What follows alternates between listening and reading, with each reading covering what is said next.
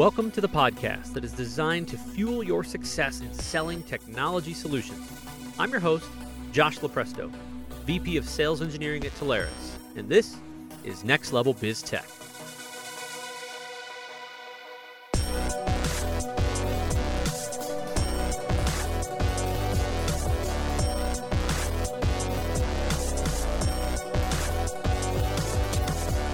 Hey everybody, welcome back. I'm your host, Josh Lopresto, SVP of Sales Engineering at Telarus, and you are on the Next Level Biz Tech podcast. So today we are dead smack in the middle of security and assessments. And if you remember, if you listened to the last couple, we had Bob Greenow, Director of Outside Engineering on for Telarus. And then we had the wonderful Tia Hopkins, Field CTO from eCentire. Today is all that matters because today we got JP Panzica from Accelerate Tech Partners on. Good man, longtime friend. JP, welcome. Awesome to be here, Josh. Thanks for having me. So, JP, I like to get any dirt I can on anybody. I like to hear weird background stories. If your path has been linear, kudos to you. If you've got any crazy stories, obviously great partner. You've got an awesome background in security and tech. But where did it start? How did you get here? And fill us in. That is a great question, and I love to answer it because I took the most circuitous route possible to wind up in technology, and then to kind of wind up going through years in different firms, and now ultimately at the pinnacle, working and running my own company. But I started out very young man, late bloomer in life. Tried to figure out what I was going to major in college, where I was going to go, and was very good in sports and athletics, and like to have a good time, and didn't even make it through my first 2 years of school. I'm like, all right, this isn't going to work for me right out the gate. So I basically dropped out of college. I had like 2 years worth of credits. I'm like, I got to go find something else to do. Subsequently I finished as an adult in college, but as a young man, I'm like, all right, I want to go work on Wall Street. I'm like, all right, so kid with a year and a half worth of college is going to go work on Wall Street. You go for it, dude. And I got a job working as a bank teller on 42nd Street and Madison Avenue, Manhattan. I was like, that was close, working for a bank, but not quite the investment banking side of things, or Wall Street, as they say. So, it was a great experience for just like, I lived in the suburbs. I was commuting back and forth, grew up really quickly in business, and it was very personal. Always been like a people kind of person. One of my clients, after a couple of years, you see the same clients come to the bank every day, and he was a recruiter. And he's like, JP, he goes, you have a great personality, you have a great way with people. He goes, you see that guy over there? I was like, yeah, that's the GM of the bank. It's like, how long has he been here? It's like, he's probably been here like 30 years. It's like, yeah. It's like, how much money do you think he makes? It's like, I don't know. This is back a long time ago. So he's branch manager of the bank. He's probably making 60,000 a year, which is big time for back then. And he's like, you have so much potential. He goes, you need to get a skill. Like, the technology business is booming. He goes, I have some openings in a couple of my clients. He goes, I'd like you to think about, going to the technology space. Very eager, very naive young man. He asked me to buy a book, and it was a telecommunications book. So I bought that and I read it, and I'm like, all right, let's go for it. So I wound up in technology in the late 80s. Started in customer service, selling telex and store and forward fax. So I'm dating myself there. Don't judge. So I started in customer service and technology, learned that business pretty well, and then they ran a sales project that that basically was outreach customer service, talking to customers and getting certain information from them, and they gave you like a spiff or a reward for doing it. I'm like, this is great, I'm gonna make some extra money. It's dialed and dialed and dialed. I wound up doing the best of everybody.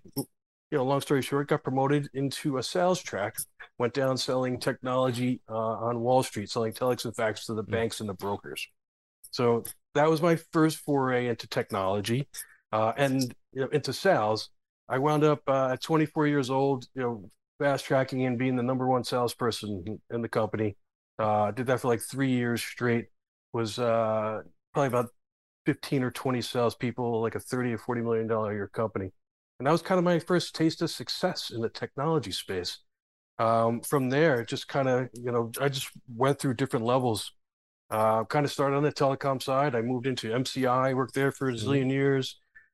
Did large account management working for MCI, managed Merrill Lynch and Reuters globally with teams, and then made my way to the internet space. Kind of, as technology was evolving through, I was a pre-IPO employee for Internap or INAP Yeah. back during the dot-com area. I think I was employee like number 98.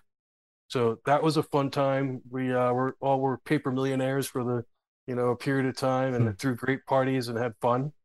So did very, very well there. And then kind of decided after that, had taken a few dollars off the table. I said, I want to go and, try something different, get out of the industry. Tech, is fast paced. And I had a few bucks in my pocket. I bought a company with a friend of mine in the industrial packaging arena, completely out of the business. The Hmm. owner got sick, very opportunistic. My buddy needed someone to come in as a partner. We both ponied up some money, and I call this my street MBA. I was I was the CFO, the COO. I used to run all the trucking, all the logistics, do all the accounting, and made the coffee and took out the garbage at night too, because you're kind of like a Hmm. small, medium-sized business. So we did that for a bunch of years, took it and sold it off to a multinational company out of Australia. And what that quickly taught me was that tech wasn't so bad. Being in that side of the business and being very commoditized, I'm like, tech had a really sexy draw to it. The growth was there. There's always a lot of sales and money plowing into it. So I went back in. I went back into the space. I after that, just long kind of background in executive roles in private equity backed companies, sales, marketing, business development, consulting over the years. Went data center into cloud, and then I worked one of my last stops at public company. It was with Equinix, and then from there jumped into the MSP MSSP space. My last operating role was I was the chief revenue officer at Thrive during the very beginning stages, and we quickly built a sales force, a channel sales force, a consulting organization. We went through 5 acquisitions in the 2.5 years I was there, and just very, very exciting time. Love it. I think there's a theme there. The theme is one, you realize what you like, you realize what you didn't like, but you also realize what you were really good at. And that takes such a unique this, being self-aware to not be that banker that's been there for 384 years. And look where it got you, right? It got you to a great spot. So kudos to you for recognizing that and Oh, thank you, it thank you. propelling you to where you're at. So so talk to me about real quick. Give me the elevator pitch on who is Accelerate. So Accelerate, been around since 2014. Started out just being a kind of consulting company that I started in between C-level assignments, seeded it with some services, data center and telecom services, and then kind of went back to working full time.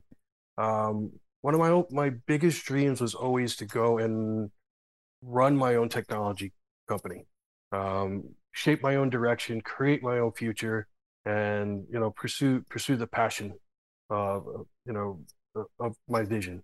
And so we sit here today. I've been working in the business full time for almost 3 years now. We're doing digital transformation consulting. We do a lot with the enterprise markets, the financial services and healthcare space, very specialized in applications and workloads, looking at clouds, where the workloads belong, then wrapping cybersecurity around it and making sure everything is secure and compliant, really compliance-driven solutions around it. So we do a ton in that space. I do a lot of consulting too into private equity and MSPs directly as well. I sit on a couple of boards. and just set direction for a lot of these MSPs, whether it's M&A or strategic direction, go to market, that kind of stuff. Um, so we've been very successful from a growth standpoint there. We've also opened up just a straight technology procurement arm. We have help desks, so we do a lot of stuff with MSPs and cyber companies. And what we've found over the years is like a lot of the telecom commoditized stuff, just like it's so after the fact and ancillary is like, but no one's really addressing it as like, a partner firm that leads with cyber and cloud. Like, so we opened up a transactional quote desk, and I have a consortium of folks that I work with. And we basically handle all of the bandwidth stuff, all of the UCaaS, CCaaS kind of stuff that would come out of our engagements with our customers. And we take that on as well. So we're kind of full shop, multifaceted.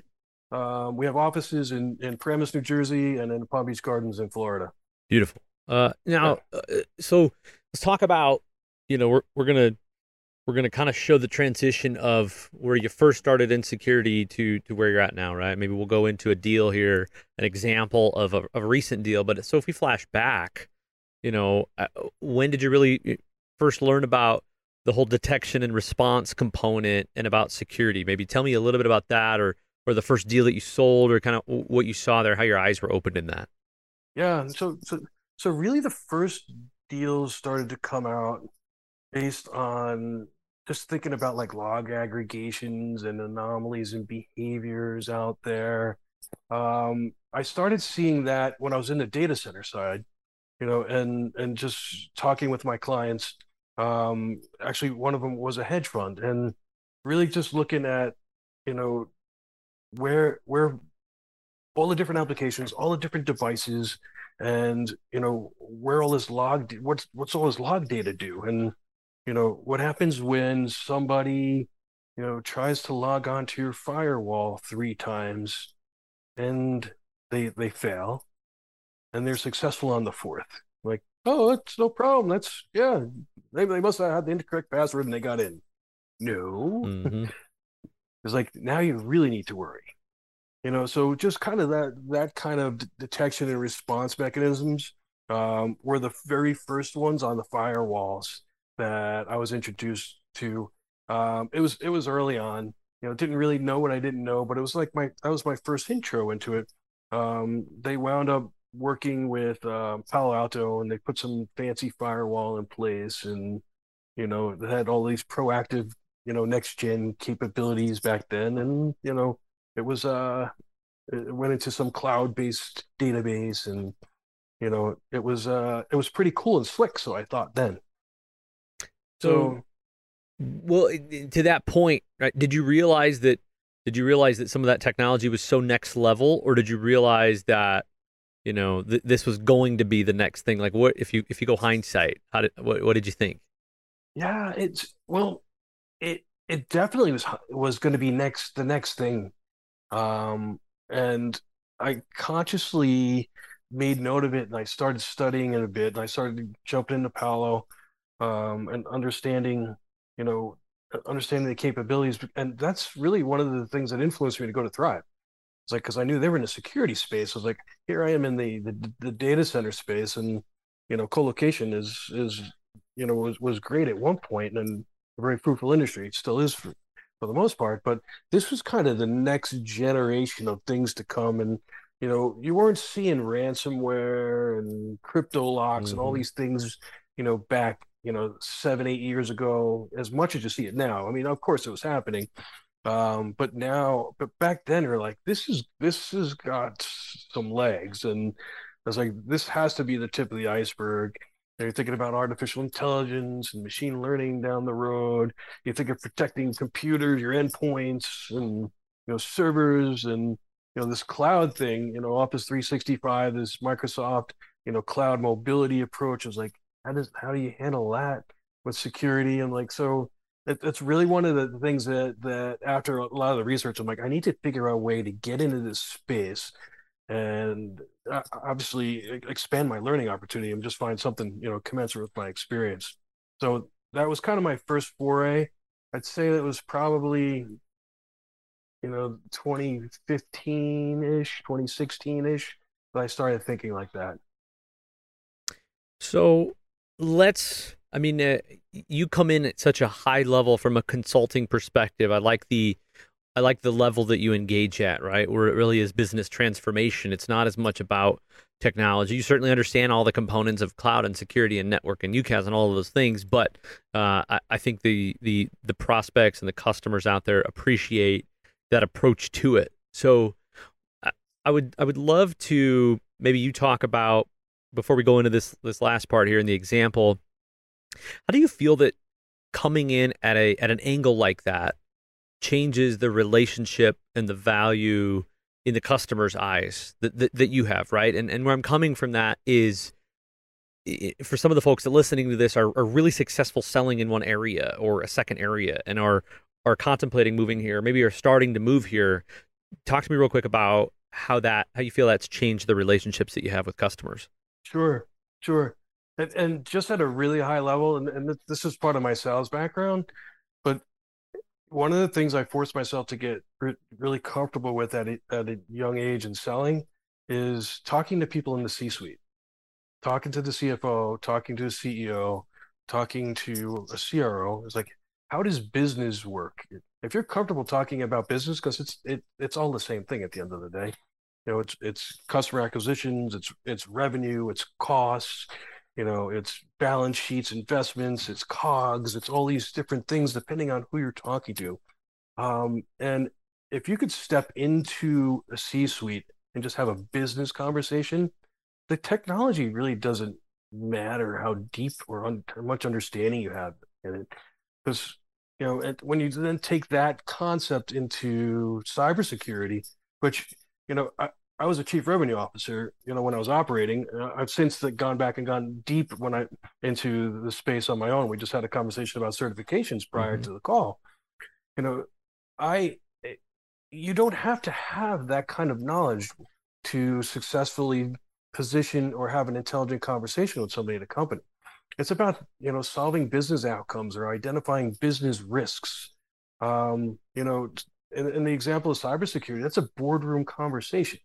Like, because if your company gets breached in some way or shape or form, you know, you're you're compromising your brand and you're jeopardizing, you know, shutting down your business in a lot of ways. So every boardroom room needs to talk about that. And if you're comfortable just talking to a CEO or a CFO or, you know, somebody that a business owner, could be a small business, you know, and what their strategies are, what their thoughts are, you know, it becomes a different story. It's like, you know, we can't afford to invest in cybersecurity, but we have cybersecurity insurance. We don't need that. It's like, well, you know, what do your premiums look like, and what were your discussions with the insurance company?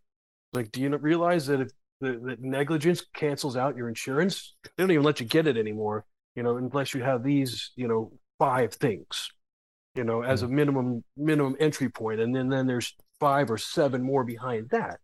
So it becomes like an investment into your company's longevity. It becomes a question of maintaining revenue continuity and business success and longevity. Whereas there's just a lot of people, a lot of unethical people just preying on companies, and especially the small business. They're like, it's not going to happen to us. I'm like, well, Mm-hmm. you're the most vulnerable person because you underinvest in your IT infrastructure. Yeah. Like, so how do you put in bare minimum kind of guards or gates? So I mean, have I said anything about one technology in this interaction? Nope. I'm talking about business, and that leads to discussions about, you know, email security or security awareness training. You know, Yeah. throwing out a stat, 93% of all breaches happen because an employee clicks on an email. Again, you know, haven't said anything technical yet. Yeah. So it's just really easy to go in and engage on a business conversation, and you know, not worry about the details of the technology. I could identify an opportunity and then call someone like Josh and say, can you help me, you know, quantify what this opportunity is? Because I think I'm onto something here. Yeah. Love it. Great point. All right. Time to get in the weeds as we wrap this thing up here. Final question or two. Walk me through an example that you got brought into and there's kind of been a common theme, and I guess it's been that it's kind of like when somebody says, "I just need an assessment," just need an assessment. We know that turns into like 75 different things, right? So walk us into an example that you got brought into. What did it look like? What were you told that the problems were, or the reasons you were brought in, and then what was the technology or the problem that you ultimately solved? How did you solve it? And kind of what was that business outcome? Yeah. So, I mean, lots of examples come to mind there. Um, one particular one around a hedge fund. You know, in regards to assessments in general, again, this is high level business part of it. You're looking for compelling events, with a business. And what kind of compelling events would trigger an assessment? Well, one is obviously a breach, which you're too late and that's reactive and you have to deal with that. But there's two really good proactive ones. One is the insurance policy, right? Figuring out how to get cyber insurance. But another one is a new incoming CIO or CTO. And I had one of my customers last year, a small financial services shop, and he was the CTO. And I helped him put an MSP solution in place using AWS, endpoint protection, migration from G Suite to O365, EDR, DLP, all that stuff. So I did a really good job for him. I went over above and beyond, and I got a text from him over the holidays, and he just took a job working for this multi-billion-dollar hedge fund, and he's going to be starting in January, and just want to let me know. And I said, great, enjoy your holidays. I appreciate the business and working with you. It's like, I want you to keep one thing in mind when you get there, your first day.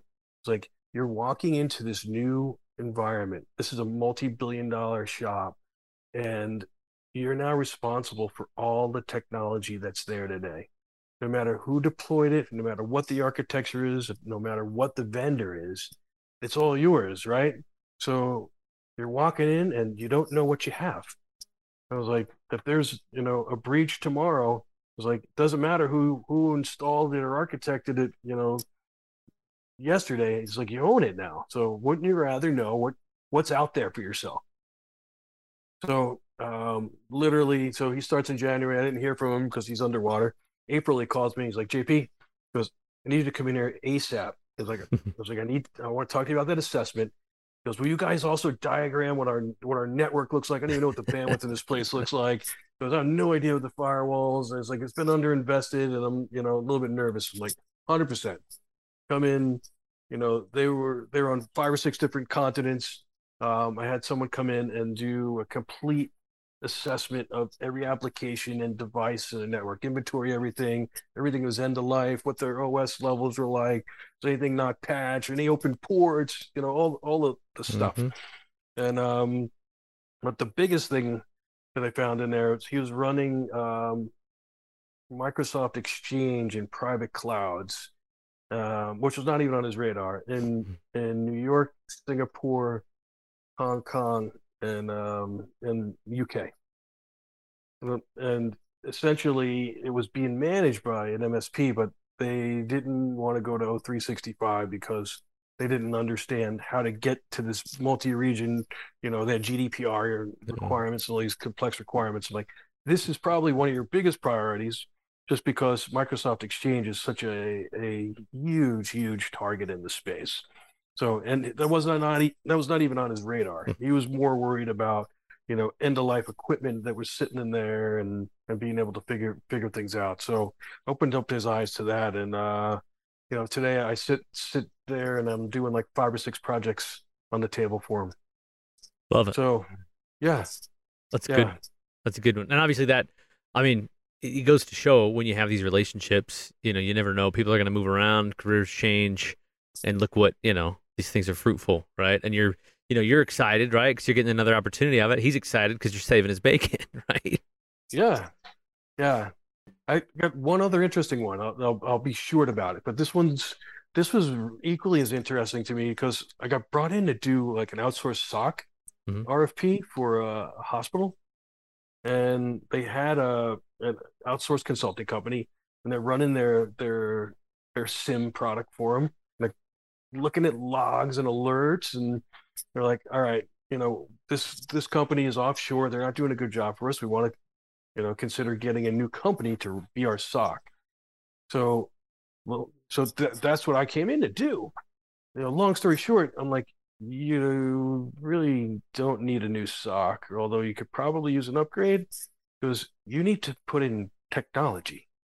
I was like, the sim is reactive. It's like you're getting logs and you're having some eyes on glass, they're looking at it. It was like, it's people, process, and technologies. It was like, what kind of technologies are in place? It was like you need to look at like an MDR on top of the SOC to be able to, put together a defense kind of strategy, an automation strategy to look at these. So I wound up successfully taking what was going to be a SOC RFP and turned it into an MDR, EDR, SIM SOC opportunity for them. So Hmm. that just interesting, some people's expectations. And here I am, I'm talking to the CISO of the hospital, which, you can walk into that and be kind of like, well, he knows what he's doing. I'm going to give him what he wants. And I'm like I can, but it's like, I'm really going to try and build a case to show, you know, what else is out there. And, these guys are running a million miles an hour and they're in their different, bubbles. And I'm like, let me schedule some exploratory stuff with some MDR providers and let's see if this, opens your eyes to anything. It was another good outcome. Yeah, the thing I always thought before I went down deeper personally in the road of security is I always thought that everybody kind of had it figured out. And so you get into these conversations, and what nobody wants to admit is, I'm struggling here. I need a lot of help. And so you have to just find the different ways to draw that out. And sometimes that comes away with, or that comes across from, listen, here's what I've done for somebody else. Here's how we uncovered it. Because that's what customers want to hear. They want to hear what other people have done. They want to do what other people that have been successful have done. They don't want to be the first one to do anything crazy. So there's always a lot of value in that of just finding the unique way to draw out that they might not know make no assumptions. Yeah. It's been interesting. And that's the beauty of our chairs, right? Yourself, myself, we sit and have this wide purview of, what's happening in industries, what's happening at different levels in enterprise and SMB. And you have the benefit of, if you don't know it yourself, to bring in an expert resources, chances are there's one right, phone call away Yeah. that is willing to jump on a phone call with you and just help you rationalize that stuff. And that's just a key point is, don't be intimidated by it as a partner. Don't think the customer knows everything either, because it's such a fast moving target. It's like, if you could open their eyes and then bring in some experts and have a brainstorming kind of conversation, it just opens up the door to lots of other possibilities. And then you earn, infinite levels more trust Yeah. with that particular company. Fair point. All right. Final thoughts. JP's crystal ball. So if we flash back, I usually give a Miss Cleo reference here. May have overused that at this point. If we flash back, we look at kind of the naming convention. We're talking about detection and response. If we back, that used to be called endpoint. It used to be called host-based antivirus. Then we had endpoint plus different malware tools, and we'd slap malware bytes on something, and we'd find that found all kinds of things that my AV didn't find. And so then we found next-gen AV, and that turned into EDR, endpoint detection. And here we are now at managed detection and response, culminating of the IT staffing shortage, the security staffing shortage, and we're starting to hear things now of XDR, right? Extended detection and response. And so since we're just acronym souping it, if you talk and think of, SASE, secure access, all of those things, CASB, where does this go? Where are we at? What are we doing in 12 months? What are we doing in 24 months? What's your advice? Well, you're right. I don't have that crystal ball, and to watch this thing materialize before my eyes has been an absolute education. Um, where this thing actually goes is actually better answered by somebody that's, an engineering mind. I'm looking at it from a business mind. I think to take now all this data that sits there, and I think about it as an executive, it's, you know, you show this data and it's all these disparate tools. And what I would love to figure out is how you take these alerts, these anomalies, this health, real-time health assessment, and you roll it into some sort of dashboard, metrics, KPI, health report card. And so my brain, when you say that, goes immediately to the information. And how do you get it to a stakeholder or someone who is responsible for the business faster in a more meaningful way? Um, you know, there's still a lot, there's still a SOC involved. There's still, you don't want a SOC, you have, you're going to get alert fatigue. How do you take this and roll it into something meaningful and that's kind of agnostic across tool sets would be really cool in my mind. I would like to see. Um, that's definitely a future opportunity in this space. Um, as far as the technology itself, it will no doubt continue to evolve, over time for sure. Good stuff. Well, I mean, we're just going to keep an eye on it. I think the one thing that we can say is that it is not getting easier. More data, more complexities, and part of this battle is us determining what is the next greatest thing that we have to help the customers pay attention to, and what is just noise, and what is a new whiz-bang tool, and I think kind of boiling that all down. So great stuff, great points. Appreciate you being on, JP. I think that wraps us up for today. Thanks for coming on, man. Josh, my pleasure. Thank you for having me. Hopefully I'll see you in person at some point soon. And thank you again. All right, everybody, that wraps us up. JP Panzica from Accelerate Tech Partners. I'm your host, Josh Lopresto, SVP of Sales Engineering at Telarus. And this concludes our detection and response segment of the Next Level Biz Tech podcast. Until next time, thanks, everybody.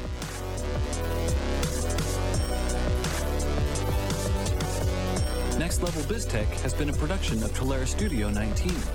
Please visit Telarus.com for more information.